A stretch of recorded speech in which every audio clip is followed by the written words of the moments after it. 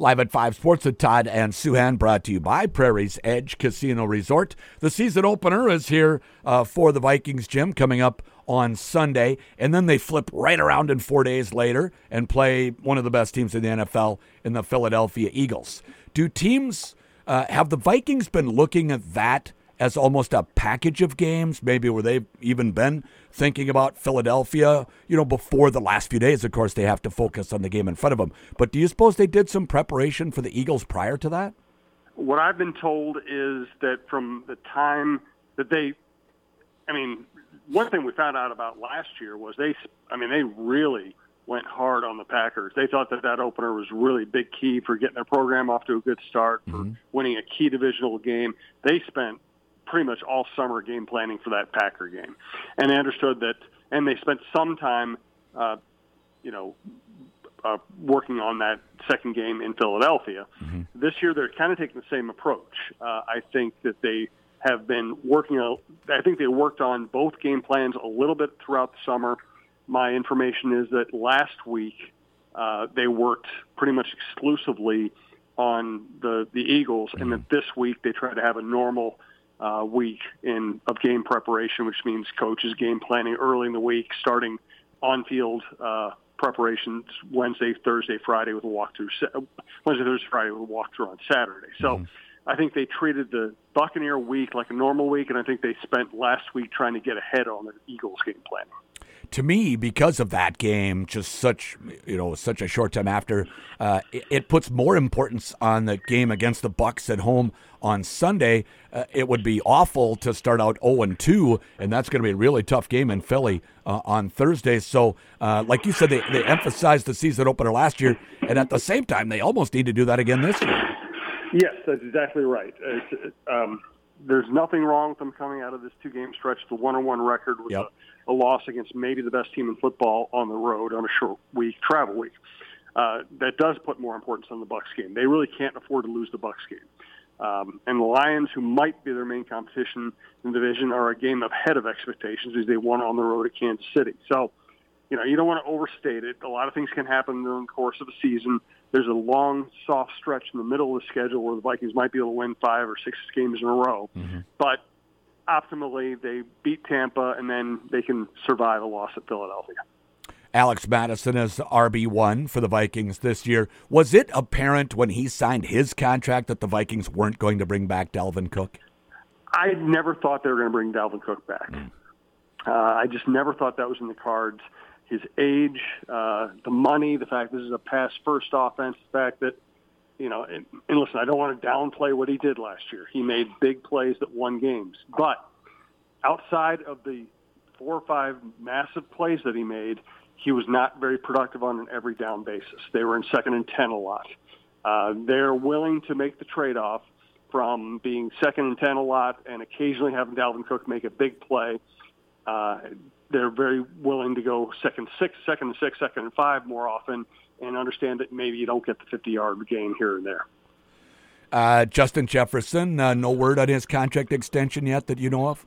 No, and it's interesting because, I could see the Vikings wanting to get the Hockenson deal done first, because I think, as big a deal as it is, I think the way it's structured actually saves them some salary cap money this year. Okay. Now you have the Burrow and Bosa deals going out. So, I really expected it to be done before Sunday, all throughout the summer. I guess there's no crisis if it gets done a week or two later. Maybe they get it done the weekend after the Philly game, where they have a nice 10-day game stretch where they can spend time, time promoting that instead of games. I don't really know. They could, we're recording this right now, and they could get it done a minute after we're off. We don't know. I still don't hear any concern from either party. I talked to Jefferson recently, and he just had he's just in a good frame of mind. He didn't hold out. He didn't hold in. He hasn't squeaked at all about any of this. So I just think it's going to get done. I just don't know what the timing's going to be. Yeah, you referenced Joey Bosa and Joe Burrow. I didn't hear Bosa's contract terms, but Burrow was $275 million, like $220 guaranteed, a massive deal. It is maybe more in line with what Bosa received, because he's now the highest paid non-quarterback in the league. That's right. And Jefferson wants a big deal, and his agents thinking they can get one. And the Vikings know they have to keep him and want to keep him.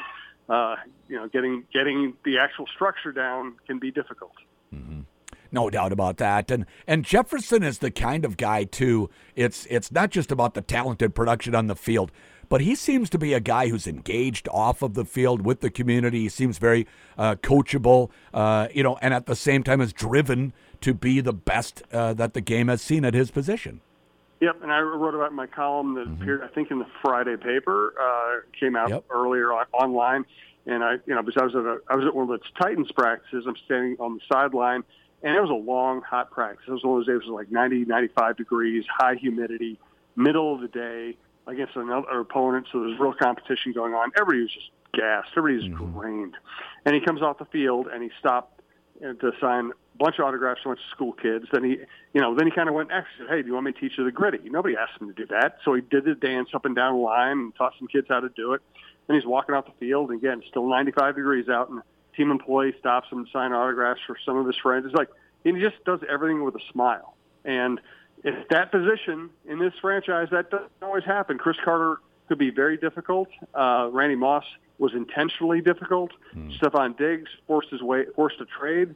That's an ego position, and it's really interesting to see the best receiver in the game just kind of act like a normal guy most of the time. Yeah, in your column, he referenced, I want kids to have a positive experience when they see me because I wanted that as a kid, and he wants them to glow when they walk away from him, not go, oh, gosh, he won't sign anything for us. Yeah, and listen, I'm not the biggest pro autograph person because I've seen the ugly side. I've seen the guys who stalk athletes and try to get money, try to get autographs so they can sell it on eBay. And I've seen people be really rude to athletes and just assume that it's the athlete's responsibility to sign autographs. It's not. They don't have to. They just don't have to. Yeah. But when someone handles it the way Justin Jefferson does, it does make you feel better about the sports world. Yeah, it certainly does. And we want to feel better about that because there are some bad actors, certainly, in the sports world. Let's talk basketball a little bit. So Team USA loses to Germany earlier today in the semifinals at the FIBA World Cup with Anthony Edwards on that squad. Does this matter, really, the FIBA World Cup, or is it really internationally only about the Olympics? It's really about the Olympics. Yeah. Listen, they wanted to win. And listen, they played really hard. Yeah. But this is their B squad, and going up against the world's best and against teams that play together a lot. And frankly, roster construction is what got them. Edwards had a brilliant World Cup run. He was outstanding. He scored 23 in the game they lost to Germany. He had games where he just distributed. He had games where he dominated scoring. He played defense. This team was not good enough defensively, and this team could not keep people off the offensive boards. They really only had, Jaren Jackson. Jaren Jackson was really their only functional big man. Walker Kessler didn't do much.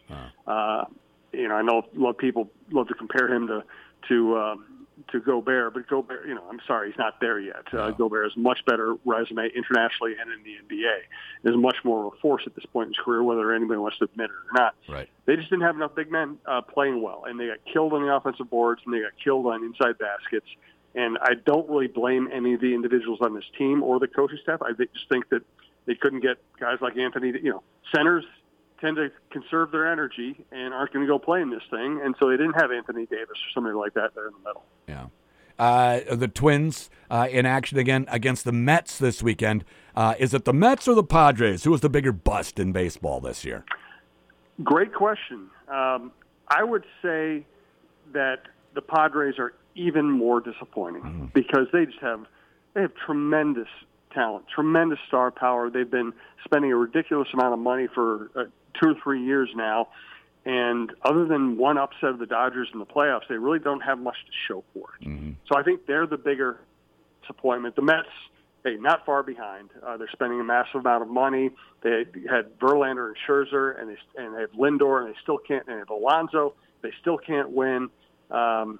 It's a pretty good race between which is the more disappointing team, really. Yeah, and Kodai Senga, Japanese import, who was a big signing in the offseason. I'm kind of looking forward to watching him pitch a little bit tonight against the Twins. Jim, thanks so much. Great, thanks, Todd. Live at 5 Sports with Todd and Souhan, brought to you by Prairie's Edge Casino Resort.